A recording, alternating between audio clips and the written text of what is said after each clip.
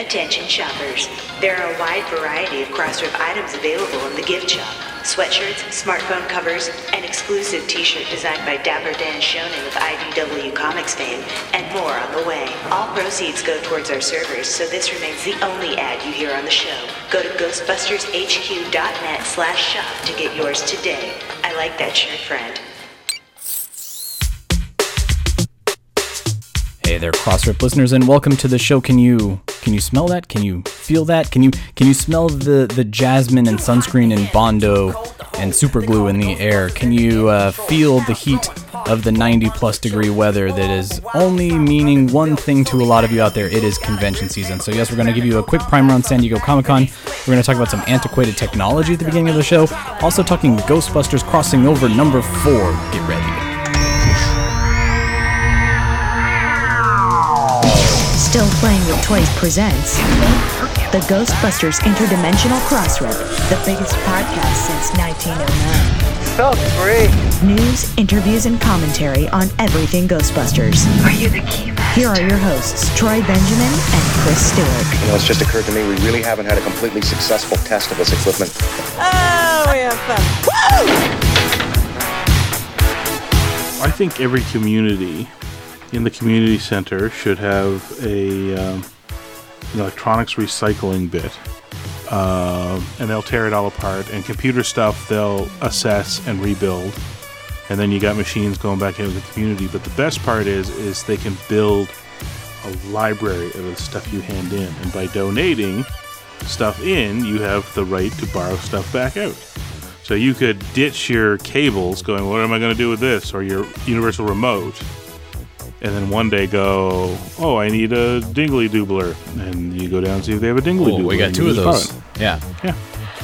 See, that makes sense. That makes sense, rather than completely dismantling it and you take it to the e-cycling and then it just disappears. They do whatever they do to melt it all down. Yeah. Or given that people don't need that stuff all that often, you could have one central point. That's the, I don't know what you like, the, because there are places like tool libraries that you can sign tools out to take home and stuff like that. Yeah, Home Depot does that. Yeah, book libraries. Did you just invent eBay? I think you just invented eBay. Like, this is garbage. Oh. Well, no, that you keep it in that case. And in my head, what this is it's a borrowing thing. Okay. It's like a library for old technology. Yeah, I invented video cable first generation Netflix. Yeah. You pick it up and you got to return it. The VCR in the suitcase is what. Oh, God. Yeah. I love that there was companies that made money on making suitcases for VCRs. Right. Or for Nintendo systems or... Yeah. I always hated... Like, the first half of the nearly a decade that I worked in a video store, we still had those. Because there were still people that... I think we had one right up to the end, but it was literally like a once every 2 years by the end that somebody would come in and sign one out. Like, because by that point, everybody had one. It didn't make any sense. You came in, you had the rental, which was like, I don't know, $10 a day or something like that. And, you had to put a deposit on it and all that sort of thing. And it's been heavily used. And it's like, you could just go drop $100 and get your own, mister. We're relatively inexpensive now. You can just go buy one. We were literally looking at people going, why are you renting a VCR? Like, this makes no sense. You just hand them the Sunday paper with the $35 JVC that they're selling, and that's what I got. My old ones died ages ago. I didn't have a VCR for years, and then for ripping purposes, I went out and picked one up. I think it was like $35. Yeah, I have a friend who's a VHS connoisseur. He collects cartoons, and there's a lot that he hasn't been able to find. Ooh. Like a lot of his library just became redundant because, oh, look, a DVD set. By the time you got a DVD set, you're like, well, this trumps anything I got. But there is something to be said. Like I love the Saturday morning cartoon, recordings from Yeah. whatever it was, Saturday 1983. So you have all the commercials and you have all of the promos. And That you assumes know, that he has it. Remember, Yeah. he was a trader, and a lot of those guys, they tighten things up a lot. Yeah. So you lose a lot of You that. lose all that extra stuff. Yeah. But there's still stuff that he still needed and all that. And he actually had a conversation with himself. He was like, yeah, like, if this one dies, am I going to be able to find another? And I'm like, they're $35. Buy two and put one in your closet. Like, Just hold on to it. Yeah. how often do you use it? That means that one's going to last 30 years. And if you're still alive when it dies, pull the other one out. You got a brand new one in the box that's never been opened. Yeah. And if you never use it, it's in its box. I'm Oh, sure man. your kids can sell it for like vintage money to some 2050 hipster. For sale, strange black box, unsure what it does. Free or best offer. Yeah. Well. Oh, technology. What are we going to do? I long for the don't days know. of be kind, please rewind. It's actually, we were talking the other day about that my daughter will never understand going on a Friday night to the video store, renting a tape, and then watching that video over and over and over and over because it's the only thing that you rented and you want to take advantage of having it for the Saturday, Sunday rental before it's got to go back on Monday. And the counter argument was, well, they can do that on Netflix. And I said, yeah, they can, but they have more stuff readily available. It's not like I could just go to the video store on Saturday morning after having watched Terminator 2 and I'll go pick up another tape. Like, it wasn't quite that easy, but... Well, I had the advantage of I worked in a video store in high school, meaning I could actually, I could take out piles of stuff. All the tapes. Yeah. Yeah, I was into binge watching before that was even a thing because Lucky. yeah, well, like I had my wisdom teeth out, and they're like you're stay home for 2 days. So I literally came home with like 20 tapes, and I just sat The there all entire weekend. new release section was in your hands. No, that was unfortunately the side effect is that the boss wanted the new ones making money, so those were off limits. okay. Old ones I could go nuts with. It was the middle of the week maybe at times, and it was like a hot one, meaning he brought in lots and lots of copies. Yeah. There was kind of wiggle room to take one home. But yeah, that was... You got to make there's your a lot. $100 back or whatever the rental copies were costing at that point in time. $200. Yeah. Or something like that. Yeah. What I love is we're going to have to explain things that are going to survive their original use. So, like, album is a good one, both for pictures and for records. We still Yeah. say album. Album. Yeah. That's that was literally the format for Yeah, for music. What is It a was the tangible format. album? What? Huh? I Yeah, don't but understand. Yeah. That one kind of English made it grow, so you could. It means now your product, regardless of format. But pictures, it's a photo album. Nobody has photo albums anymore. Yeah. But they still, like on your phone, if you look at it, or Facebook, everything's sorted into albums. What was the other one? Oh, the hang loose sign that you use as a phone, Yeah. Yeah. right? That's Handset Kids- receiver. What is that? I don't understand. The handsets are long gone. Like even the ones that you still get at home, they're essentially cordless cell phones is what they look like, and you hold them up to your ear like you hold your iPhone or whatever. That cupped, curved thing is now long gone. But I'm still sitting at my desk with my headphones in, and somebody tries to come up and talk to me, and I have to look at them and do I'm on the hang phone. loose, Yeah. the banana phone talking into my pinky thing to say I'm on the phone, and everybody knows what that means. But if you asked kids these days, they wouldn't quite understand. But then all the symbology is that way too, right? Like, Yeah. if you look like emojis, if you look at the phone emoji, it's still the The old rotary dial tone, phone. right? Yeah. I thought mixtape was going to survive, but playlist seems to have buried mixtape. Sadly. Unfortunately, Yeah. But well, anyway, all right. Enough about antiquated technology and things of and anybody under the age of 25 is just like, what the hell? Why am I listening to this? Grandpa doesn't know how to do new math. God, you're cool. They didn't know how to do the old stuff either. What was wrong with old math? Isn't that the joke in Incredibles? The Incredibles. What was wrong with the old math? Why did they change math? Why did they change math? Math is math. Which is funny because I have friends who teach math, and actually the joke is extra for them because on the one hand, math is math, meaning it's this immutable language of the universe or whatever. But math is also not math because the rules, you cannot bend the results or the rules, but you can approach it from different angles to do the same thing. So there's long division and short division as an example, right? Like you get to the same thing in the end, but you're applying. That's different a really technique, junky terminal, I guess. Yeah.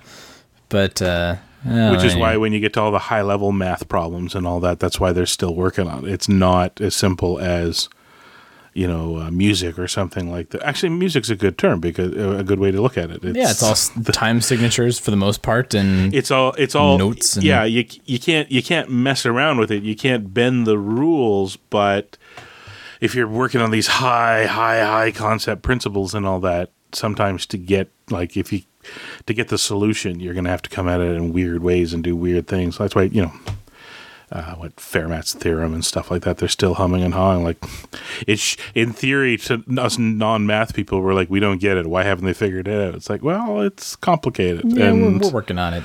That's the point where they start have to get, creative is the wrong word because creative means do whatever you want, but but out of the box thinking is a good way to look at it. You have to take your mind out of what is, seems typical and then go down a different path. Why are we talking about this? I don't know. I mean, how can new math explain why there have only been 3 Ghostbusters movies, but we're going to get another RoboCop and another Men in Black and another... Come on, new math. Catch up. That was today's thing. Was people the complainers came out about the RoboCop thing. As somebody pointed out, you're worried that the new Neil Blomkamp is gonna ruin the RoboCop franchise. Like, and they're like, do you not remember 3? Yeah, do you not remember RoboCop 3 and the reboot RoboCop, which nobody really remembers? And Prime Directive. I had to review. Was it Prime Directive? That was the Canadian miniseries. Yeah. Oh, that was. I felt so bad. Like I was for IGN. I think I reviewed it, and it was okay. It was television fare, was what it was. But at the end, I was kind of like, I couldn't. I had to rate it up. I was like, I can't concentrate on it anymore because whoever they did to do the soundtrack, he just never stopped. The music never stopped. Always music. He was always playing something, and I'm like, oh my God, no! It's an assault, but yeah. RoboCop 3, RoboCop 4, and the person who pointed out RoboCop 3, RoboCop 4. Did you not see when RoboCop saved Pee Wee Herman at the Oscars?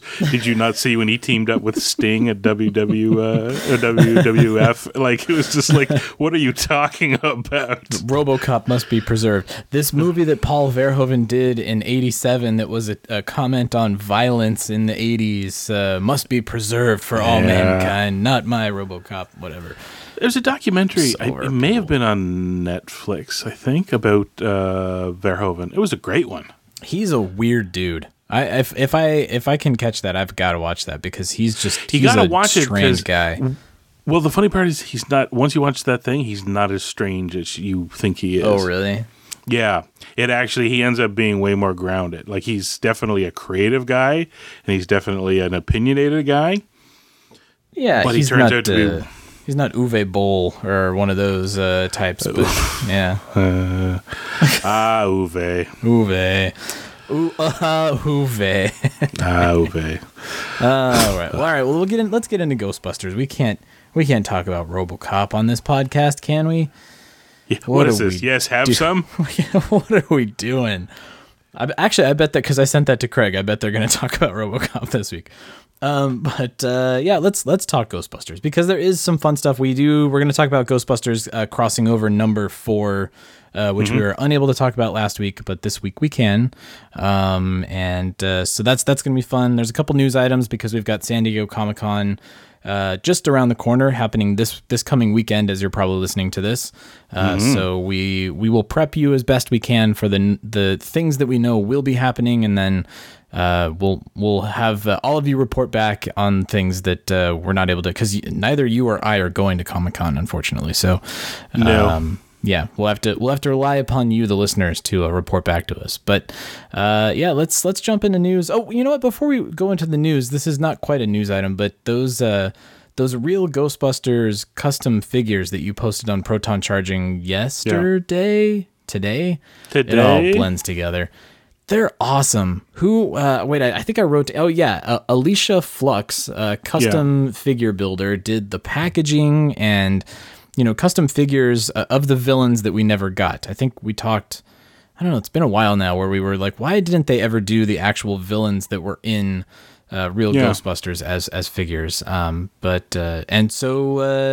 If you want it done, you got to do it yourself, and that's what Alicia did, and they're pretty awesome, man. Did Alicia send those to you? Where did you find those? Ghostbusters Wikia. Oh, that's right. Yeah, that's right. It came from them. Yeah. And I saw it there and went to the eBay page to have a look. They're reasonable too. And I didn't check to see if she was selling multiples, but it looks like she probably could. Like, they're almost like they're kits that she's made. Oh, interesting. I wonder if it's like a 3D printed something. Because Sandman looks like he glows in the dark, maybe. And so does the Haunter, the what do they call it? The train station Haunter or whatever. Yeah, the guy that's got the shovel. He's a weird one. He glows in the dark too. They're painted, but yeah, in looking at it, I kind of got the impression that it might have been 3D printed. And then there's a shot on the eBay page. The figures, like the Haunter is big. He's like an inch or so taller, but he's to scale on the guys. So he stands taller than the Kenner figures, but in order to get him in the box, along with Slime, she's that's right, with the cans of ectoplasm too, like the toys had.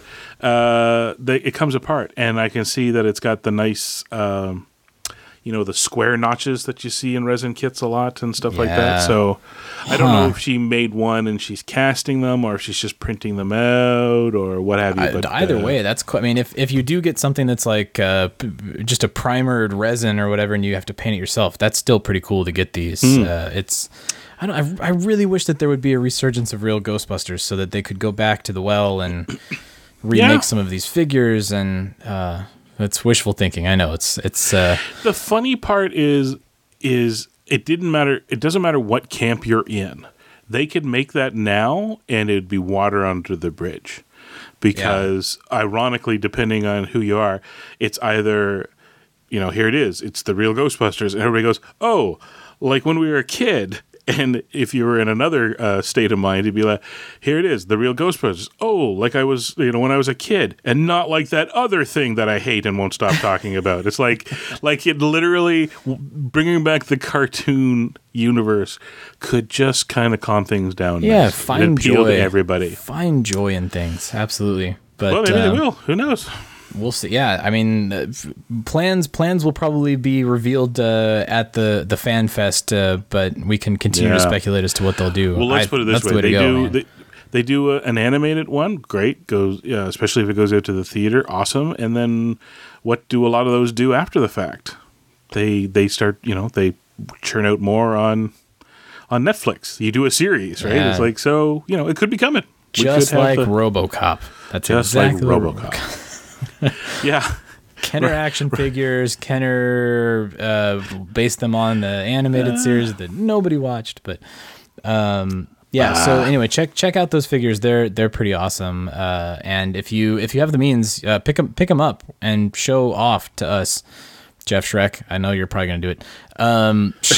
Show off your purchase, because I want to see them up close and in great detail. So, all right. Well, let's jump into the news, because I want to make sure we leave plenty of time for some crossing over chat. So here we go with the news.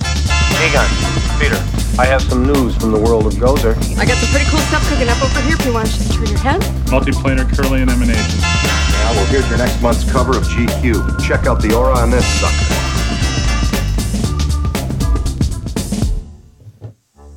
Chris, I am so excited to start with this particular news item because we finally found somebody who was game to play with us. Somebody who responded, who showed a little bit of love. Last week we were talking on the podcast about a Ghostbusters Day news segment, a junket interview with Bill Murray, Dan Aykroyd, Harold Ramis, Rick Moranis, those guys. And in fact, I did end up finding the videos that you talked about, Chris, that it was all that same junket, that Bobby, oh shoot, what's her name now? I wish I would have written it down in the rundown, but she's actually posted up to Vimeo all of her interviews from this exact same junket. So we have a really good kind of time capsule of all of these journalists going in. But anyway, so last week we were talking about Bill Murray's comments to the journalist who was interviewing him, Joyce Kolhaic. I'll get it eventually. Sorry, Joyce. Should have asked her how to pronounce her name. Jeez. I know, exactly. But live on the air, you tweeted at her saying, hey, funny story, we're watching your interview from 30 plus years ago. Do you remember if Bill Murray made you uncomfortable? And she responded. She was good-natured enough to say, oh my goodness, that was so long ago, I don't remember. Send me the link so I can rewatch it. So she rewatched it and got back to us with her comments. So I'll read, or actually, Chris, do you have them handy since this was an interaction with you? Do you want to read her responses? Sure, if you can give me just 1 second here. Okay, so Joyce is still a journalist in Boston. According to her Twitter profile, has survived cancer 3 times, which is incredible in its own right, but is still a film and entertainment critic out there in Boston. So this was the beginnings of a career, it seems. Yeah, it's funny. She said she started in like her thing says started in 1980 or something like that, and then, but in her tweet, as we'll find out, she mentions Bill was her first interview several years. She says several years before, and I'm sitting there going prior to Ghostbusters. Okay, maybe not several. All right, I have them here. Okay, so you had tweeted at her, hey Joyce, exactly what we said, right? That just solve our little conundrum here and tell us how you were feeling at the time. And she responded with what? Yeah, I basically said, were they day tippling at the junket, and did Bill's flirting make it weird? And she said, haven't seen the clip in years. Tweet out a link to the interview, and I will watch it and let you know what I remember. I do remember Bill Murray as a difficult guy to chat with after I view. And then, of course, so I tweeted to her in the middle of the night knowing she was asleep, and then she tweeted that back the next day, and I was busy. So she found it on her own. Okay, I just watched it, and no, all caps, his flirting actually made me relax and laugh, all caps. Yeah. I was so nervous and on my guard from an earlier interview with him several years before, my first ever, in fact, and he'd given me a hard time. But he and Aykroyd were perfect gents here and cracked me up. She's one of those people that does it's all caps for emphasis. It's a Twitter, and I'm not sure why. So why Aykroyd? But anyways, she wants to shout it at you, Aykroyd. Yeah, so she, I guess, as a junior woodchuck interviewer, entertainment reporter, her first interview was with Bill Murray, which makes me think now. I'm trying to think, what would that have, maybe Stripes? Like 1980? Yeah, Stripes. She says it several years, when really at that point her career, according to her profile, only as an entertainment reporter only started like 4 years earlier. So I'm trying to think Stripes or what year was Tootsie? Meatballs? But he wouldn't have done Tootsie. Yeah, maybe he was too small of a Meatballs character. would make sense. Yeah, I was gonna say he's such a bit player, he wouldn't be on the press circuit for Tootsie. But yeah, Meatballs would make sense. Maybe Stripes. I was hoping she'd tell us more, but she didn't. But yeah. But that's it's. I mean, I understand because that's. I think people like Bill Murray or big personality comedians, people of that nature, they can sense your fear. Like I remember my very first interview that I did back when I was doing DVD Blu-ray stuff was Eddie Izzard, and I was so nervous. And I know that he's a funny guy, and he's very sharp, and he's so well read and knows anything and everything about history and literature. And so I was super intimidated. And I think it showed on that first interview that he was kind of like, who is this guy? And kind of gave me a hard time, and was not a terrible person, but just wasn't quite nice to me. And that was for the first season of The Riches. And then when I came back for the second season of The Riches, I had gotten inside my own head like, oh, he hates me, and this is just going to be a difficult interview. But it's been a year, and I've done a whole lot more since then. And so I sat down with him, and he was wonderful. He was lovely. And just, as Joyce was saying, kind of tried to make me feel at ease and was joking around. And so, maybe Bill was just in a bad spot or had a bad day, drank too much the night before, something, and had nothing to do with her for that first interview. Yeah. And then, as she put it, it was a difficult guy to chat with. Like that could mean anything too, right? Like, yeah, if a comedian isn't on and you're hoping to coax funny out of them, they're gonna be so hesitant to give you any gold that could be bad. But I don't know. What I do like is I get the impression that lesser stars, let's say, tend not to keep track of people, but the better stars, at a minimum, probably recognize if they've talked to you before. Oh, sure. In this case, it looks like Bill's got at least a good. Can't remember character names, as we learned, but Roy Stantz, Roy Stantz, but it sounds like he well. Or who knows? Maybe he didn't remember her either. He was just very, very nice that time. Yeah, it could be. But, it makes sense back in those days where you had the 3 major networks and that was it. And I'm sure they saw the same people over and over for every movie that came out and built a rapport with them. So, although it interestingly answered the question that they didn't always get access to all of them, but depending on where you were in the entertainment tier, you would get more than one. So she got to talk to both Murray and Aykroyd, but you and I are both pretty sure Ramis was sitting down with people at Ramis that thing too. And that's what's funny. So the other interviews that I had found with, again, Bobby, and I unfortunately can't remember her last name, but she sat down with everybody but Bill Murray, if I remember correctly. So when you go to her Vimeo page, she's got all of the interviews with basically the entire cast, including Sigourney Weaver and Ernie Hudson, no Bill Murray. So maybe she was not high enough on the totem pole to do it. She has interviews with Bill Murray from, I want to say, Caddyshack and Stripes. Oh, no, Razor's Edge, I think it was. It was like Razor's Edge and Stripes. Yeah. But,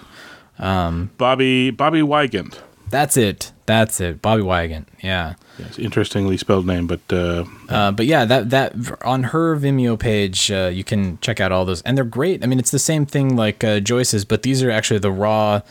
You alluded to it last week. It's the raw interview tapes. So you hear the camera guy in the background say, "Okay, we're rolling. Please state your name," and then they're off and running. So. I like that in 1984. You still had to get them to say their name. Oh yeah, absolutely. I mean, because the other thing too is that they would, and I think it was done the same way, junket style back then. Like you would get a tape at the end of the day, but they would just keep setting your tape aside. So they needed your name so that they could make sure they were keeping track of your tape, and then you wouldn't get it until the end of the day. But so anyway, thanks, Joyce. You're probably not listening to this, but thanks for reaching out to us and responding and setting us straight. That was pretty cool. Especially since she became kind of the focal point of last week's episode. I love the fact that we got a response from her. So very cool. Thank you, Joyce. All right, so let's get into the San Diego Comic-Con stuff. Yes, we do know that we talked about Ghostbusters World is going to have a booth outside of Petco Park.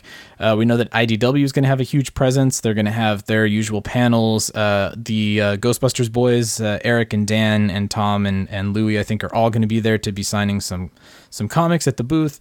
There are some merch exclusives that will be there, just at least from IDW, but we haven't heard otherwise from anybody else of notables, which is interesting. Usually Ghostbusters, we can talk more about, exclusives from SDCC, but unfortunately, I don't think there have been any, which is very strange. I guess it's kind of an off year for Ghostbusters, but And then there's the fan event, very cleverly named the Crossrip.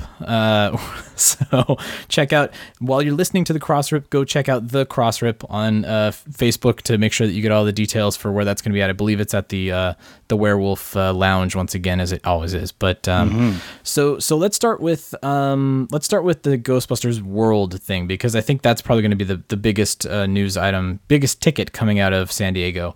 Yeah. We were clued in by a good friend, hat tip to that person. On the SDCC blog, they have a great article about what they're now calling the experience. They had to put a name to all of the things that were happening in the Petco parking lot because they can't keep calling it the Petco parking lot, I think. And if you're going down to the San Diego Comic-Con, make sure you check out the parking lot at Petco Park. So they're calling it the experience at Petco Park. A little more designed, a little more marketed. It's a little bit more than just the random food trucks and trailers and things that it kind of used to be. And it really has kind of become its own secondary little carnival outside of the con. But within that, they do talk about all of the attractions that will be at the experience, and one of those is Ghostbusters World. So they're saying that Sony Pictures Entertainment's Ghostbusters World, in collaboration with GhostCore, the game's publisher 433 Inc., and developer Next Age, invites attendees to experience the new augmented reality game for smartphones at its first public demo. While attendees wait their turn in line for the first chance to battle and capture the ghosts populating the experience, emphasis on, if I was Joyce, I would put it in all caps, the experience. They can try on authentic Ghostbusters costumes, pose with the original Ecto-1, and awe at the towering Stay Puft Marshmallow Man. So it sounds like the beta, which we thought may have been something public, maybe you got like a code or something when you went down there, you actually... you wait in line and you're going to be able to try the game in one of their booths, which they've done that before. I think it was like Mad Max was down there, and you had to wait in line and you could play the demo of the game. And it means it's still a ways away from beta, and they're basically kind of controlling access to it. That's still cool. That's okay. I mean, and people, I'm sure will now start to get a sense of the gameplay and things that are things that will be the components that make that game special. We'll start to get a sense of that from the con. Unfortunately, like I said, you and I are not going, so maybe we can see some video or something and chat about it next week. But also very cool that they're taking the original Ecto-1 down there. Again, the Petco parking lot has a little bit of breathing room, a little bit of space. So it's nice that the car will be out there and you can go take some photos with it. Hopefully, all of the, I know like the OC Ghostbusters, the Southland Ghostbusters, Ghostbusters of SoCal, I know they're all going to be down there. So maybe they can do a big group picture in front of the Ectomobile. That would be pretty cool. But if you're going to San Diego Comic-Con, check that out. Take photos, take video, loop us in at the Crossrip, not the party, the podcast, the Crossrip. So let's talk about the IDW stuff. Tom Waltz did tease some Ghostbusters exclusive merch at the IDW booth. Have you seen what that is? Do you know what that is? Do they have like exclusive covers or that would be my guess, but no, I don't know. Yeah, I haven't seen anything. I'm hoping that they're going to have more hardcovers of Mass Hysteria, which I know a lot of people are on the hunt for, and inexplicably is outrageously priced now on eBay because it's out of print. So it's quickly becoming Ghostbusters: The Return for some people that they haven't picked it up. They wanted to read it and have it in their collection, and now it's a book that costs like $300. So hopefully maybe they have a limited run that they can sell, or put those in their booths at the Comic-Cons, especially with all the Wizard World stuff. It would make sense to put a dozen or so out if they still have that overstock. But so again, we'll report back. The news is that there is no news. We don't know what those exclusives are. I'm sorry. Well, we'll find out. It's starting to roll. Today, the floodgates broke open on San Diego Comic-Con stuff. So and come preview day on Wednesday and Thursday, we'll start It'll seeing more. Come out. Yeah, that's usually. Stay tuned. Next episode is actually going to be our book club, but maybe we'll do a little bit of news that we can tack on to the beginning of the book club, and we'll do it before our Ontario friends join us at 4 a.m. But we'll make sure to get back to you guys, because I remember like San Diego Comic-Con, that's when we saw the Blitzway stuff and we had no idea it was coming, and I'm sure there will be surprises that we don't know about. So we'll try to keep you guys in the loop. There always is. There always is. All right, so what else? Hook and Ladder number 8. We did see them take the scaffolding down. We had seen photos of the remodeled, revamped, refurbished firehouse in Tribeca, looking wonderful after, God, it's been years now. It feels like that it was under scaffolding, but it wasn't really actually that long. But they've done their kind of official reopening, grand reopening, so to speak, and they have this wonderful No Ghost banner that welcomes them back, hanging from the window right above the bay doors. And people have been taking some great photos of the exterior. It looks like they really did a bang-up job on, just giving it a good refresh, giving it a facelift, a building facelift, so to speak. I haven't seen the interior, though. That's what I'm really curious about, man. Exactly. Plus, I also want to go and jump up and down on the new floor and all that. See how it holds up. Yeah, exactly. Just see if it holds me and the fire truck, That's right. It's rated to a fire truck, but not a fire truck and a person. So. Not a person who just had In-N-Out for dinner, so it could be a little dicey. But so if you are visiting Hook and Ladder number 8, take tons of pictures. They're very kind about showing you the inside and giving you a tour if you want to go inside. Ask questions, because it seems like it's super high tech and they've done a lot of work to the inside. So very, very curious about that. So again, we're reaching out to you, the listeners, to report back to us and tell us what's happening. The news needs to know. But one thing we did have a great listener report back on. We'll end on this and we can start talking about crossing over. But Stingray, who is one of those faithful listeners who is always kind enough to, when he sees something, send it our way, brought to our attention that the Void is going to be expanding to even more locations, thanks to a deal that they've made in Canada with Cineplex. And so they have granted exclusive licensing rights to Cineplex in Canada to put in Void installations where they see fit, and they're going to start with 5 locations, one of which I think you saw was in Edmonton. Is that confirmed? It's another rec room at VR or whatever. Yeah, Cineplex. So for people who are not familiar with Canada, I don't know, what's your big theater? It's like AMC. I would equate it to like an AMC. Yeah. Yeah, it's all the multiplexes, and most everything is a multiplex now. And they've been looking for ways to kind of branch it out. In the 90s, they'd build a multiplex, and then they'd build on like the game center next to it, which a little arcade or something. Yeah. And then they threw those out, and then they build the standalone multiplexes, and they were all posh. And then they went, wait, no, we need more money. So they carved out space in the lobby to put games back in. Lots of that. But anyways, they have this new concept, which is. And as far as I can understand, I think it goes hand in hand with something they've had up here for a few years now. It was kind of their initial first answer to like places like the Alamo Draft House and all that, where you can get food and they've got like the bar drinks. and the restaurant attached, and exactly. Yeah, so a lot of the Cineplexes they took 2 or 4 screens. In the bigger ones, so the ones that had like 12 screens, they said, fine, these 4 are now VIP ones, and they built a way to block off the hall to it and put in a restaurant, and you could, and big cushiony seats, and great, pay a premium for it. This seems to be the next step. I haven't read too much into it, but the Rec Room is kind of bringing it all together, where it's Cineplex New Run movies, posh, you got restaurant and booze and posh seats to go watch in, and they bring back in some of that the Rec Room, playing games, and and the first one they set up in Toronto, they put a Void in, which makes perfect sense. Yeah, and it doesn't take up that much space either. Once you actually play through it, it's probably the equivalent of like half of a school gymnasium or something. They don't have. Maybe it takes up one of the theaters that they've converted or something. Yeah. But then the article said that, and again, I wish I had the time and energy to do entertainment journalism again, because they're just driving me nuts with the questions they're not asking.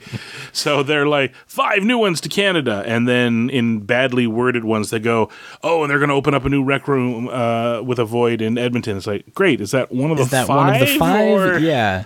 I mean, I got the impression from that it was an article in VR Focus, but I got the impression from it that these were just the first 5 to start anyway, so that they were going to try this as their first wave, or whatever, phase 1, because I'm sure it costs money to convert things and build it in and all that jazz. They got to do it in stages. But I mean, the good news, speaking of questions that are left unanswered in other articles, mainly the last time they announced a Void expansion, this one in particular does mention Ghostbusters Dimension being a part of these 5 that are opening. So that's specifically nice. Yeah. Ghostbusters Dimension and the Star Wars one. So, which I'm assuming is the one that's running in Disneyland. In Disneyland, yeah, it is. So and so the funny thing too is because Void had just announced a new gameplay experience about a month ago. I think it's like a puzzle adventure quest kind of game with their own IP and their own story, and which makes a whole lot of sense. And that actually got me really scared that all of these Void locations were not going to have the Ghostbusters thing, because that's, then they've got to pay into the license and everybody takes their little piece of the pie. But if Void opens with their thing, then, the world is theirs. But it does seem like they're still going to continue to do the Ghostbusters experience, which is nice. Yeah. I'm glad that that's still going to be supported. Here's what I like about the VR experience is that for all intents and purposes, what you're doing is it's like dressing a stage, but you don't have to worry about painting anything. Does that make any sense? Yeah. So basically, it's not as so if Madame Tussauds, for example, the first place that took in the Void, if it decides that it's full up, but it wants to add a new figures, it's got to pull out a display somewhere, which means it's got to pull out the figures, it's got to take care of them. They've dressed the back of the set and all that, which would have to be all all built out. Whereas all the Void needs is, it doesn't even have to be highly detailed. It just has to be precisely placed. And frankly, that's not a big deal. So if what they have is gray walls, which we've seen some of the pictures, they just have these simple gray walls. If they've done it right, they basically just can move all that around. And as long as they move the furniture. Yeah, exactly. Yeah, move the walls around to the, no, seriously, like it just, so I think our concern is that, if something came and then went, we'd never see it again. But I honestly think that the advantage of the Void is they'll pull a Disney, which is, at some point, Voids may go, oh, the Ghostbusters one's not running here. It's, it's been shelved for now. Yeah, it's going into the vault for now. And then 3 years later, on Halloween it comes out. Or in 3 years when whatever they're showing is starting to run a little cold, they bring back out Ghostbusters and they go, for 1 month only. And everybody goes, oh my God. And, it goes nuts. So, yeah. Oh, well. And it's cool that 5 locations, they'll probably strategically place them. And in fact, you ran a Twitter poll trying to figure out where Canadians wanted them to go. As it turned out. Well, but still, the answers that you got from that were exactly what I expected. Vancouver being the runaway lead, I believe, last time I checked. I picked. You can Twitter polls only let you put 4 in, so I picked 4 that I thought made sense. So I put in Vancouver, I put in Montreal, I put in Calgary, because of course Edmonton's getting one, but Calgary is kind of a biggish town too, especially the comic convention there and all that sort of thing. And then it was kind of, in terms of the Maritimes, Halifax is kind of the place where most likely to get one to cover the Maritimes. So right. No offense to Manitoba or Saskatchewan or anything like that, but I thought those were the most likely centers that they might target, and I just wanted to see what people said, and it was not a huge poll, but the few people that responded, Vancouver was in the lead by just a little bit, 38%. Montreal followed, and Halifax and Calgary were tied. Well, so Vancouver makes a whole lot of sense. I mean, just based upon tourism and proximity to the northern part of the U.S. and Vancouver makes a whole lot of sense to me. It is Canada's warmest city. Yeah. We have it's Canada's steam grate, as I'd like to call it. The history of Vancouver for special audio video experience stuff goes back quite a ways. Like, we had the first IMAX. Oh, is that for true? Expo. I didn't know that. Yeah, that's right. But that's Expo is something that sorry, not IMAX, OmniMax. Oh, OmniMax. Okay, I was going to say the super giant screen IMAX, but that was still early days. IMAX was only a few screens at that point. Yeah, and then they really took off after they did the OmniMax. The OmniMax is actually still there at Science World. You can go see it. I went with my parents once after Expo. I don't remember if I saw anything at Expo, but the video they were playing was all about beavers. I never want to see the mating habits of beavers 8 stories tall. I was going to say, projected to the side of the building. Yeah. But there was an IMAX screen was put in later down by Canada Pacific, the convention center there.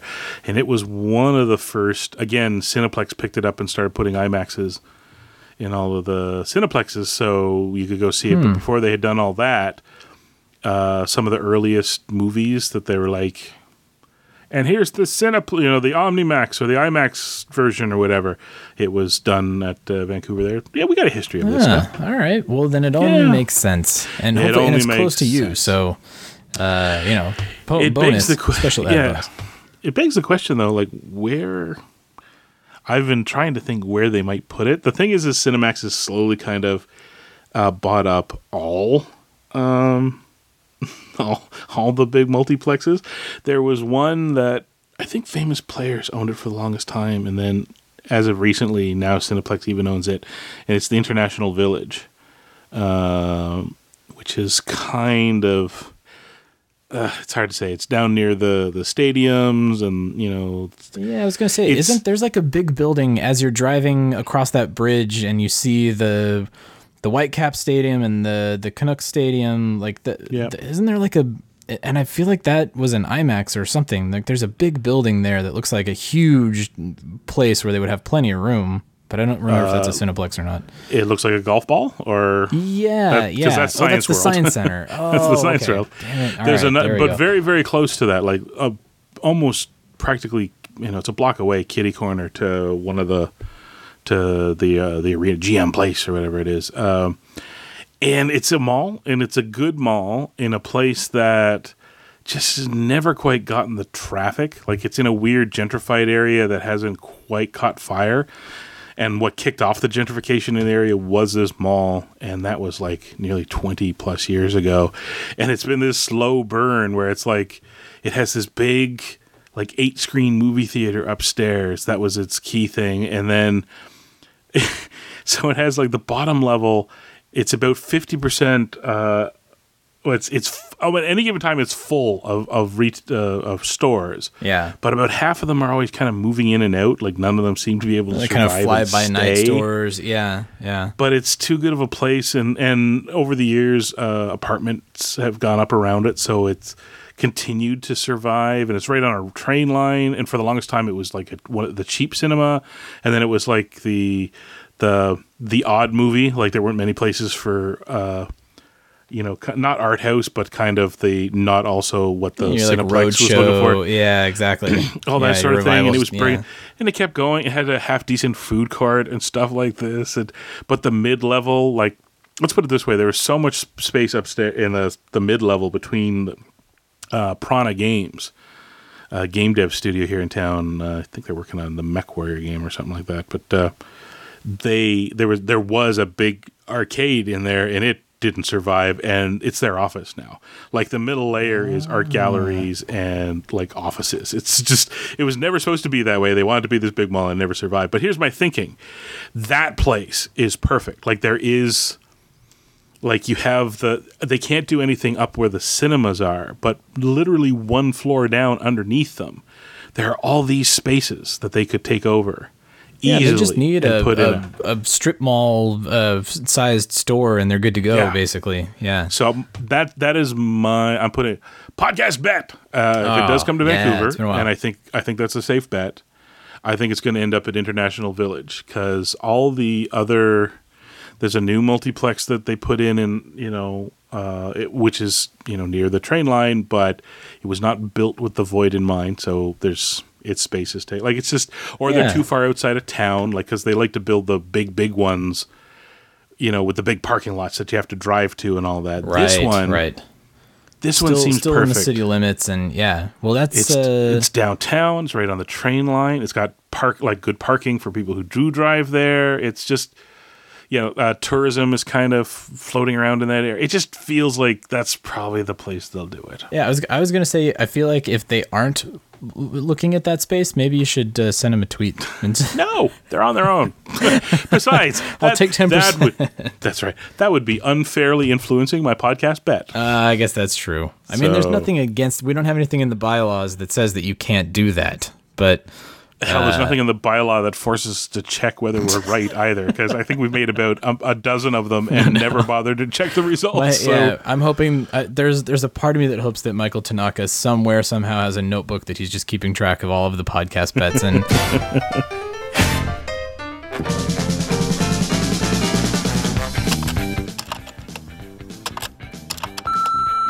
Hi everyone. This is Ross May calling from Saskatchewan, right in the middle between Vancouver and the Ontario Ghostbusters. I noticed something in Ghostbusters' Daughter that might actually tie into that 1984 TV spot that was recently shown online. This is getting towards the end of the book, but Violet mentions that she and her mom call Dan Aykroyd Uncle Roy, probably because Roy is in there towards the end of his name, Aykroyd. Anyway, I'm half wondering if that inspired Dan and Harold to name his character Ray Stantz.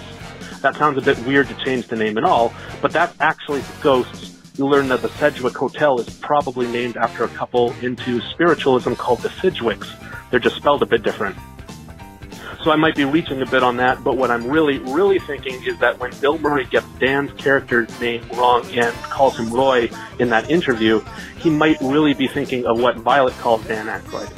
Anyway, that's a lot of suppositions here on my part, but something for other people to chew on. Keep up the good work.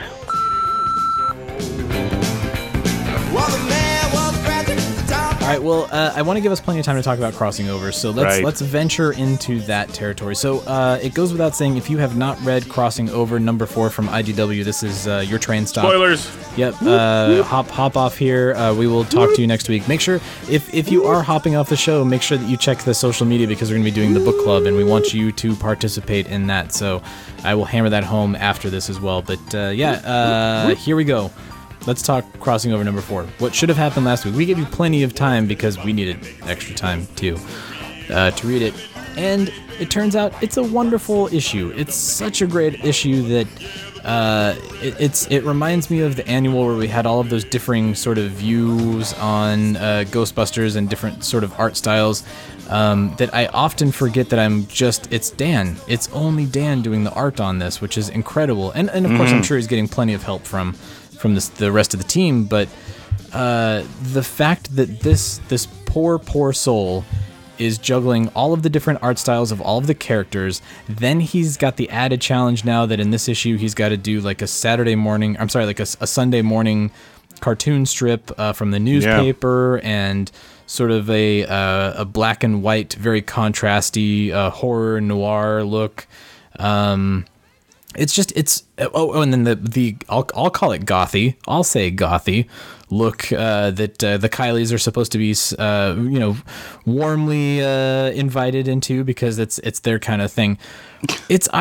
Within 22 pages, the amount of variation that you see in the artwork is genuinely impressive. I mean, that's I know Dan doesn't sleep much, and I know that he's out doing conventions right now, so I worry for his safety. Dan, I worry about you, man. Are you okay?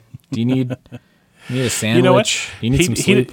He doesn't need our thoughts and prayers. What he needs is for us to tell people, if you're going to a convention and Dan's there, do something for that man. See if you can run and get him a coffee or something. Get him a coffee.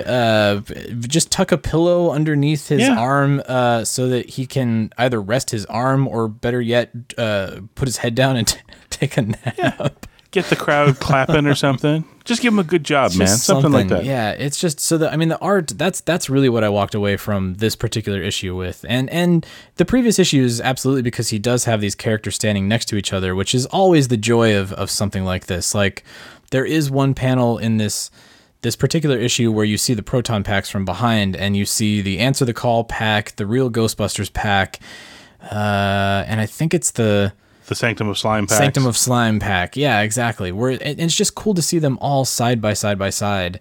To the point where, again, we're just spoiled by the amount of detail, because any other artist could just throw a little, like a square with what looks like a cyclotron on it and be like, that's the pack, you know. But the attention to detail that Dan puts into these is just mind blowing. So that was my biggest takeaway. What did you walk away with from issue 4, Chris? Everything. I was mostly ruined by Eric talking about what the reference was, because his tweet. Yeah, because I went in, and not that it needed much to notice, but it's kind of like I'm looking at it going, yeah, I get it. It's not a Bill and Ted reference. Bill and Ted is the same as this. It's a reference to yeah.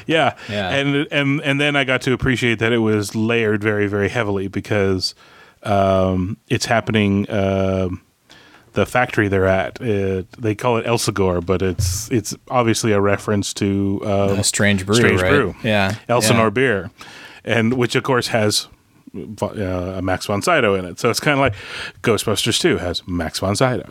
We brought death back with Max von Sydow in a set with that movie with Max von Sydow. That's, again, the amount of attention and detail that is poured into these. Like, guys, oh my God. And without, like, the brewery was something that I latched onto on my second read, because I read through it now, you know, from cover to cover, so that I get the full story, and then I go back and I start looking for all of the Dan Easter eggs, because I get too caught up in Dan Easter eggs and I start losing track of the story. But so if you don't know what we're talking about, there is that death being challenged to a game in order to play for your soul, Eric on the actual release date on Wednesday sent out a tweet to everybody saying that it was not a Bill and Ted's Bogus Journey reference. It was actually the Seventh Seal reference. Yeah. And when I saw that, I was like, they're gonna run into death, aren't they? And sure enough, that kind of got spoiled. But it was still a lot of fun. I mean, what didn't get spoiled for me were all of the interactions with RoboBuster. Is it Mike the Golem? Yeah. There's lots of little ones like RGB Egon going, I was led to believe that you couldn't speak. I've been upgraded. Yeah. And the little interactions with the 8-bit sprite Ghostbusters, where they just kind of make their little noises. The little Nintendo on-screen text, but no room for a voice clip, so it just had a Yeah, I mean, and the voices. It's Eric. One of Eric's biggest strengths is he can capture all of the voices to a T. But getting Eduardo talking to real Ghostbusters Winston. The whole thing with real Ghostbusters Winston and Prime Winston, realizing that one went in the Air Force and one was a Marine. You know what they say in the Marine Corps? I don't know. I was in the Air Force. Wait, what? Which again, it's just like that means nothing to anybody else, but it's a fantastic nod to hardcore fans, because that's of course one of these weird little canon inconsistencies where somewhere along the line it's never been clear where he landed. Like it's a weird quirk with Winston. We know that he was a serviceman, but we don't know in what division now. That it's like real Ghostbusters said he was in the Air Force. There were other sources. I think the book. I think one of the books maybe mentioned that. I think it was Ghostbusters: The Return, because then he goes back and he gets his doctorate, and So yeah, I mean, it's kind of nice, especially with Tiamat coming back. There are some great Winston references in there, especially when, you know, in the foreboding prelude, we do get that sort of there were grave consequences for Winston the last time that this particular entity was encountered. So there's good Winston stuff in there, and then there's the rivalry between Air Force and Marines that as soon as both Winstons realize that they were in opposite service branches, they start poking fun at each other. Well, yeah, only a jarhead would come up with that. You know, I love that kind of stuff. So good Winston moments. The Kylie moments, because again, you've got these characters talking to each other. So you've got Extreme Ghostbusters Kylie talking to Prime Kylie, who says... What is it? Is my jam? Hold on, let me find the page. She says something is my jam, and Extreme Ghostbusters Kylie says like, my jam? You say stuff like that? Oh, Sunshine is my jam. Sunshine is my jam. That's right. Yeah, you don't seriously say my jam though. Tell me you don't. Oh God, and even on that same page is the real Ghostbusters Vankman. Hitting on Aaron Gilbert from Answer the Call, putting the moves on her, and she's not having any of it. So, I mean, a great issue. This is exactly what I was really hoping for out of Crossing Over, that we really didn't get in those first. We got hints of it in the first 3 issues, but you know they really ramped things up to the point that everybody walked through the portal, and then they had the wonderful idea to shuffle them.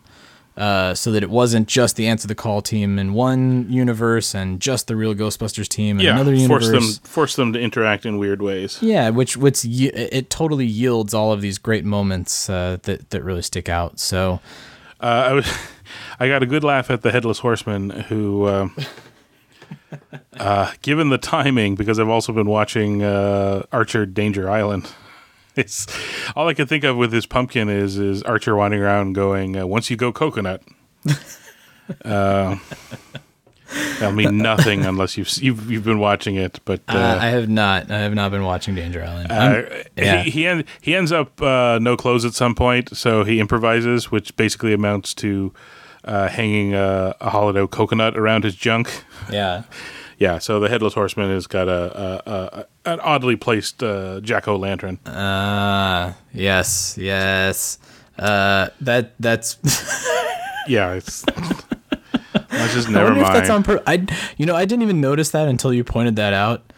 And then the dialogue balloon next to it with "Look out" now gives it a totally different double entendre that it was not there before. I will say. Sorry, go ahead. Oh, I was going to say what I was focused on was, Peter is the one that gets grabbed by the Headless Horseman by the hair, and then everybody makes a comment like, how is his hair not tearing out? But I was thinking like they encountered a headless motorcyclist. I thought there was going to be some sort of a comment on there like from Peter about that. But now I'm just fixated on the Archer joke here. I wonder if that's purposeful. Dan? Probably not. Dan, did you do that on purpose? Yes. Well, Mr. Tanaka will be along to tell us shortly, I'm sure. Yeah. Why would the pumpkin be there? Well, between your legs is a good place to hold on to something if you're... But the horse is like bucking, bucking forward. I don't know. Anyway. I don't know, man. Don't look at it too hard. I'm stuck on it now. The same as previous times, though. Like, I thought I was impressed with the explanatory write-up on the 8-bit Ghostbusters, 16-bit Ghostbusters. Yeah. 8-bit? Oh, yeah. No, they're 8-bit. Yeah, the 8-bit guys. Yeah. The write-up on the knockoff anime ones. Yeah. Is fantastic. It's fantastic that they committed to. Like, it was one thing early on, like, to give a nod to the Filmation Ghostbusters, but obviously that has a clear copyright holder that they couldn't run the joke into the trade paperbacks. Whereas in this one, it's like, well, they're doing a unsolicited lift of our copyright. So I think we have room to do a lift back of theirs without worrying too much about it. So... that was kind of cool. Yeah, I also love the fact that the first note is that it's a highly stylized reality. Like, yes, that's a really great way to explain if you're living in an anime world Which I think is kind of funny because they do sort of allude to that in the very beginning of the issue when they're talking about landing in this Norman Rockwell Sunday morning paper world. Like how must they look to the other people within that universe? They must look totally bizarre, totally goofy. They kind of covered that where they basically said because they look vaguely human, people just think they're kind of weird looking. They're just but weird not, looking. Yeah. Yeah. They're kind of funny looking, but it's not like everybody's going, "Oh my god, aliens" or anything like that. But then when you have the little 8-bit sprites that appear, don't you kind of scratch your head and go, "What the hell? What?" I don't understand. Yes, well, I do like that in the shuffle. Like we're on to you, Burnham. Like the shuffling was it's a nice way to let the various characters mix and match, and from that sort of conflict and chaos, we get good stuff. Oh, and it also lets us put all the weird ones on one team. So the rock golem, the sentient robot, and the house spirits, we'll put them on one team. And then, they're on one team, and they're the most efficient team. That was the other fun thing about that is like all the other teams are doing their infighting and bickering and banter and trying to figure things out and taking readings. Well, meanwhile, the three of them have filled all of their traps and have to go back to base because they've done so much damn work that they need to keep doing more. Hang on here. I'm looking at. Oh, okay. Helsingor is what they call the factory. Oh, Helsingor. Yeah. Yeah. The clearest is the one that's backwards, and I didn't really read that before. And now I'm looking at it. Oh, Helsingor. Although the funny part is, I'm looking at it. It looks vaguely like the courtyard to Willy Wonka as well. With the gates, that's the one that I was looking at because that's on the same page where Winston with the stacks. Yeah. Willy Wonka. It's oh no. So here's a question for you. The Sanctum of Slime guys, I don't really remember much about their backstory. I mean, I do remember that Janosch factored into that game, and he kind of went mad, and something happened that he got possessed again. But there's a panel where they really make a point where, the guy in the baseball hat. Let me go to my dramatic persona. Is that Alan? He makes a point to mention that I know you from the future, and I know that you're not my Egon Spengler. Yeah. Was Egon in Sanctum of Slime? I don't remember that at all. I don't remember him being there either, but it's been such a long time since I kind of started playing it and never finished. It's sad to say. I mean, the problem was the story behind the game, because the IDW team had worked on it. The story was great. It was just the gameplay was so tedious. So I don't really recall seeing Egon, or I don't even remember how that story resolved, if I even finished it, to be completely honest. So I was under the impression that they existed in a world where the original 4 Ghostbusters did not exist. Oh, where a great place to look? Maybe do you have something to talk about to stall while I look? I'll try to find the Tom Waltz trading card for him. If there's been one. Oh, maybe there hasn't been one yet. No, it doesn't look like there has. I don't think so. Damn. Yeah, I don't know. I get the impression, though, he's giving, even compared to some others, like the Kylies got some good lines, but not a lot. Whereas Sam and Bridget and what's his name there that we just talked about? Alan. Krendel. Yeah. Alan Krendel. They've all been chattering away. Like it's almost like it's an opportunity to fill out these semi-hollow avatars that didn't really get a shot in the game. There's a little bit, but now they get to fill out a bit. Like, yeah, we actually get to know them a little bit, and I know that they give them some character, right? Which is something that didn't really come out in the game because it was in those cutscenes. Limited narrative, yeah. And they weren't even cutscenes. It was almost like motion comics, which is not a bad thing, exactly. But yeah, totally different. But so Tom Waltz alluded on Twitter today that in forthcoming issues, there's going to be another Ghostbuster that joins them, and I believe is it the female Ghostbuster from, was it Displaced Aggression? Yeah. She has the cool mohawk. She's from the future. Looks like they've got some great pencil art for her that she's going to somehow build into the fray here. We kind of speculate about this because I think she showed up on one of the variant covers, did she not? I think in one of those big group shots, if I remember correctly. We were talking about her recently in recent times there. So it's good that that's going to be happening. I was wondering because, there was that whole discussion about future, past. Is this a form of time travel, even though they're coming from different dimensions? How does that explain that there's an older Egon Spangler with a younger Egon Spangler? Yeah. What she's going to end up doing is she's going to basically place the pre-Schoening Ghostbusters, I think, in their own...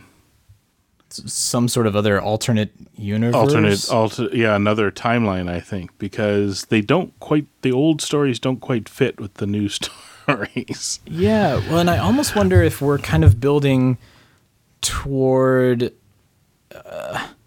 I know that we've made this comparison before, the Crisis on Infinite Earths, where, we've got all of these 52 realities, all of a sudden we're going to merge them into one, because there's that whole preamble with Tiamat at the beginning where they're talking about that they're traveling through these dimensions all willy-nilly. They have no idea how their molecules are affecting the ethereal plane, whatever the universe, the cosmic universe may be. There was that one panel. Let's see. Oh, their atoms, the totality of their being, get torn apart and shunted into another universe, and they use this technology with impunity. They place their complete faith in science. But what if something strange were to happen? So I'm again, I know we talked about this in, I think it was 101 in our discussion about Ghostbusters 101. Mm-hmm. I wonder if they're building towards one universe. I wonder if now we're going to end up with that weird merged, like, here's anybody and everybody all under one,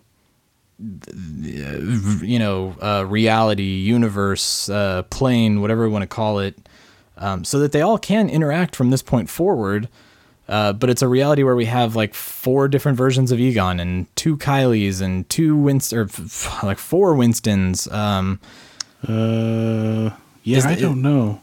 Oh, hang on. Rachel Unglater. That's it. Rachel Unglater. Oh, here we go. Because I don't remember Displaced Aggression. It's been a long, long time. But thanks to Ghostbusters Wikia, Rachel Unglater was the daughter of the demon Kozarai and half-sister of Gozer. Oh, that's right. That is right. Rachel was a terrestrially bound demigod, but is now a normal human female. Oh, God, I completely forgot about that relation. So not only is it cool that she's coming back, it's gonna get messed up. Yeah, you're gonna have her and Tiamat face to face. Oh, that's interesting. God, I need to go back and reread Displaced Aggression. Speaking of those hardcovers, those wonderful tomes, if you've got them, they're such a great resource to just go back and reread that stuff. But I mean, there is some cool foreshadowing, some cool, and it may be like me now reading too much into the pumpkin on the Headless Horseman's crotch. It may be reading too much into it. But I feel like, I don't know. I feel like they are building towards something big here. And Tiamat hasn't even really shown herself yet. Itself. Whatever she wants to be. I don't know. We still have a couple issues to go, so that's good. We have plenty of time. But I do think that this is kind of guiding the direction of where the IDW series will go from this point forward. Maybe it will be a... Meanwhile, on 68R, we'll just be seeing all of these stories, and they'll all be intertwined, and they'll be sending messages back and forth to each other using the wrist communicators. Which, hey, if you are cosplaying and you're not building one of those wrist communicators, get on that. Those things look cool. Mm-hmm. Well, let's see. Is there anything else that we can discuss on this particular? From it? I don't know. We had some notes. Overcompensation. We did have some notes from Mr. Tanaka, and I can't remember why, because we hadn't talked about the book. He had written to us just to say to reach out to him if we had any questions about the book. So, right. He didn't have answers. He was asking us ahead of time. Yeah. As opposed to Michael sending us his 6 a.m. Email on Monday morning, I think he was trying to cut us off at the pass so that, guys, don't say things that are wrong so I don't have to correct you. Here, just ask me. Kozai is an interdimensional demon warlord and the father of Gozer. He was so furious at the Ghostbusters for destroying his son, interesting, that he banished them to different time eras. Eventually, the Ghostbusters returned to the present day and defeated Kozai with help from his daughter, Rachel Ungler. Yeah, because see, now we got to read it just to, like, what happened to her? Did she ride off into the sunset or disappear or... Yeah, well, and how does death feature into all of this, too? I guess that's the other big question, because we're left with some uncertainty there that, you know, Egon and Death challenge each other to a game for their souls, and Death pulls the card, well, I get to pick my opponent, and I pick Eduardo. Yeah, well, it's a black and white, noirish, filmy kind of universe. It's got references to now 1, 2... maybe 3 at least movies. Like, so it's kind of movie based. I mean, it could just be Death. I feel like I guess you're right. It could just be they're just going to beat Death and then they're going to move on their way maybe. But I don't know. Again, knowing that all of the characters are kind of coming out of the woodwork, is there going to be an instance where Death is able to bring somebody back? Let's see here. Lost? This is the great part about having the wiki open, is I can go have a look. So IDW has a listing for Death in the wiki. The occupation is, are you ready? Manage excess PKE. Yeah, that's right. With all the stuff with Egon from previously, right? When Egon died, yeah. And, of course, their containment unit has emptied into different universes. And has shed excess PKE into all of the different universes, yeah. Appeared in Ghostbusters Volume 1, Number 8, and Ghostbusters Volume 1, Number 15. Yeah, let's see. Yeah, it's got a whole bunch of... Trying to figure out. Yeah, after Egon was killed by Loftur Porsteinsson, then resurrected by Abel, Death had to come to a decision. Death ruled that Egon wasn't supposed to have survived and set his full attention on him. So yeah, this may have just basically been an excuse for that Death has been waiting for to come back and harass Egon again.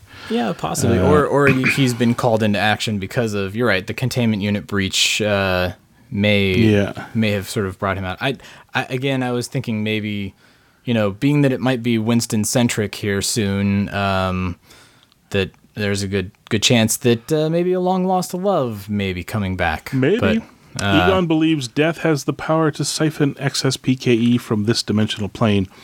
Death had the power to disperse even the mega spook with one blow, and demonstrated the power to travel vast distances in seconds. So Death is going to help them siphon everything back. Yeah, and maybe that's what's going to happen. He's going to be the conduit that gets everything that they're not able to contain back into the containment unit. And there's a note here that Tristan Jones was going to explore a bit more of the science behind Death, but ran out of pages. Isn't that always the case? Eric Burnham, if you're listening, isn't that always the case there? Yeah. Exactly. Interesting. Yeah. So, I mean, there are lots of great threads here, lots of possible things that could be explored for other side stories. But that's the other nice thing, too, is once Crossing Over finishes, there could be some one-offs where we see things that we were not able to see within those pages. Speaking of running out of room. Appearances. So issue 8, issue 15, as mentioned, and then issue 4 of Ghostbusters 101, mentioned by Winston, like in a discussion with Patty, Death comes up. So there was a bit of them foreshadowing this return as well. Interesting. Yeah, same thing with 101. I feel like now, having read Crossing Over, I need to go back and give that another reread. It's nice to have a note saying again, not to be confused with the Grim Reaper /Death as appeared in the UK Marvel comic Real Ghostbusters issue 18 or the Now Comics volume 2 number 1. So, yeah, I was gonna say Death was vastly different in the Now Comics, which they then say not to be confused with one of the 4 horsemen of the apocalypse in Real Ghostbusters episode Apocalypse What Now, or a sub-boss in Ghostbusters Sega Genesis game named Reaper. So already the Ghostbusters canon has 4 different incarnations of death. That's what we'll see in issue 4 is all of these versions of death coming together and just looking at each other like, oof. Who are you? What do you want? What do you want? What's going on? Death standoff. Death stare. Whatever. That was not funny. No. But we eagerly await Michael's email. Yeah, I was going to say Michael set us straight here. But great issue as always. Love these as they come out, and I guess the good news is it always inspires me. I always want to go back and reread stuff. So that's the sign of a good comic when you get to the editor's notes and it says see issue blah blah blah blah, and you go, oh, I want to go back to that. You're right. I kind of vaguely remember that. So wonderful. I mean, if you are not a comics reader, you should be, but check this out just for the art. You can appreciate the art style of all of these if you're a Ghostbusters fan. That's the big takeaway. Yeah, absolutely. But, all right. Well, what did you guys think of crossing over number 4? Make sure to hit us up on the voicemail. We'll get back to that after the book club next week, but we definitely want to hear you guys' thoughts on the series as it has been happening. And we'll read you Mr. Tanaka's email when we get it about now. Don't wait another minute. Pick up your phone and call the professionals. Ghost Stoppers! I'm sorry, we'll do it again. We want to hear from you. Leave us a voicemail on our call-in line at 470-242-4742. That's 4702-GBHQIC. We also have a Facebook page. You do? And Twitter accounts. Spence is dead. No kidding. Just give me the address. Search Facebook for The Ghostbusters Interdimensional Crossrip. On Twitter, look for Troy at Ghostbusters HQ and Chris at Proton Jar Jar. What the hell are you doing?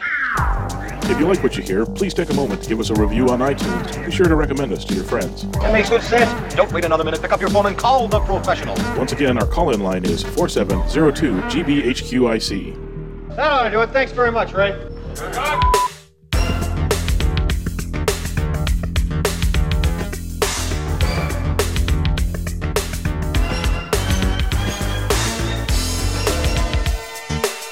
Well, Chris, this another one in the books. Next week we're going to have a book club, so I have a feeling it's going to be a lengthy episode. So we'll bring this one to a close. But what you got in terms of a final thought for this week? Nothing. No, I don't really have a final thought. Actually, you and I were talking about this before we started recording, but I got myself some cables. This goes back a few weeks now to when I dug up that. The laser disc. The laser disc. So It's not really a final thought. My brain is now starting to project to, do I have enough energy left in me tonight to maybe do a test to see if I can get the thing working? Do it. We can. Yeah. We'll end right now. We'll end early, and then you'll have that extra 10-15 minutes that you can give it well, maybe. What final thoughts? The trick is that I've been so busy lately that I know I have them from time to time, and then I don't know if they ever come back to me, sort of thing. It's just dumb stuff. Like I picked up one of the cell sheets for the Ghostbusters 2 Topps cards, and didn't you already have those? One of those cell sheets? No, had one for the Slimer candies. I wasn't sure if I had one for the cards, but it was a good price on eBay, so I grabbed it. What else? I mean, it's kind of the calm before the convention season here, I think. So yeah, we've got San Diego, we've got Dragon Con. This is now the start of get ready. It's also insanely hot here. I don't know about up there, but it's okay if you've forgotten something, because my brain is melted. It's gone. It's not the worst we've had, but I was looking at your weather map today, and I don't think basically the United States map was just a red, except for kind of a bit of New Mexico, Nevada, and Texas. That is the, oh my god, things are super bad purple in the color chart. Oh, Chris, that wasn't the weather map. That was just kidding. That was yeah.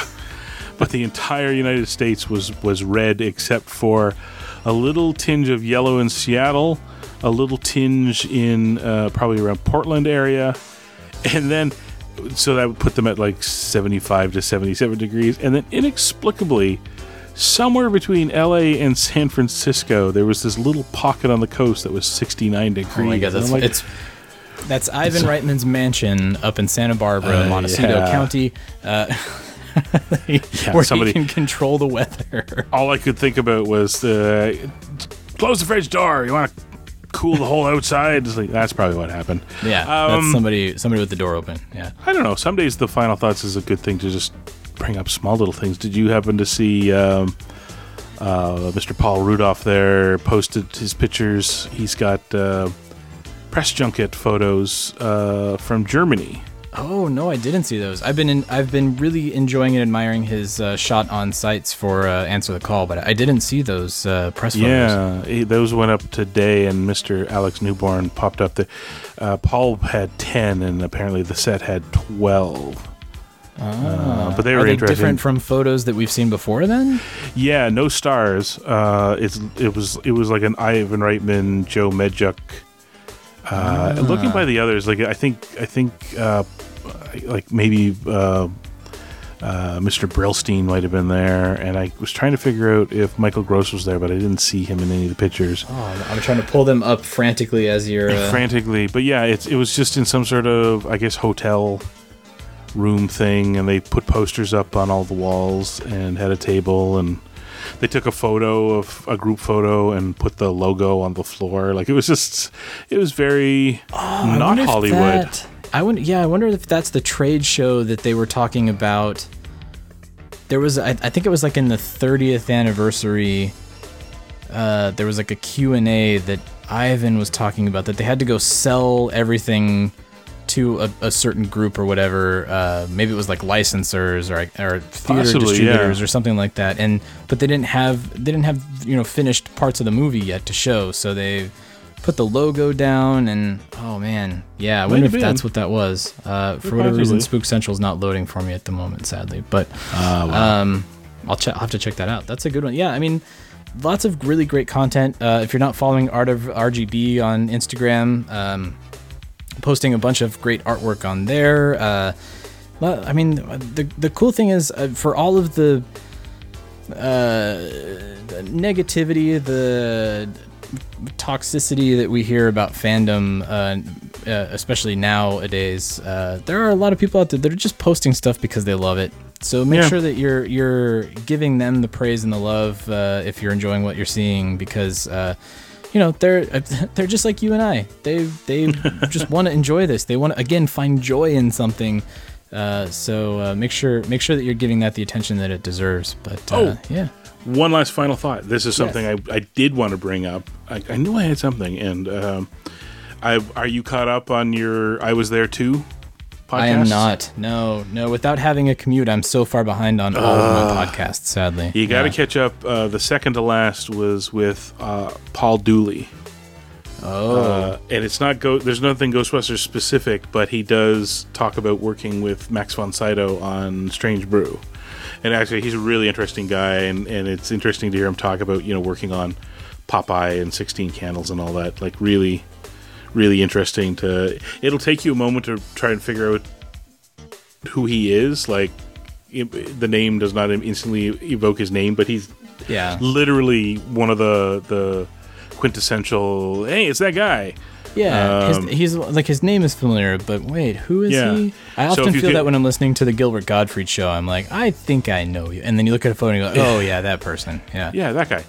So if you remember Strange Brew, Max von Sydow was the brewmaster. Yes, but there was that right hand, the love interest's uncle that married her mother, who was running the place. Yeah, right. That's him, and it's interesting to hear him talk, because Max von Sydow, not an overly funny guy, but he didn't talk about it. But my understanding is that Max von Sydow wanted the teeth. That was his idea of comedy, was to do the teeth.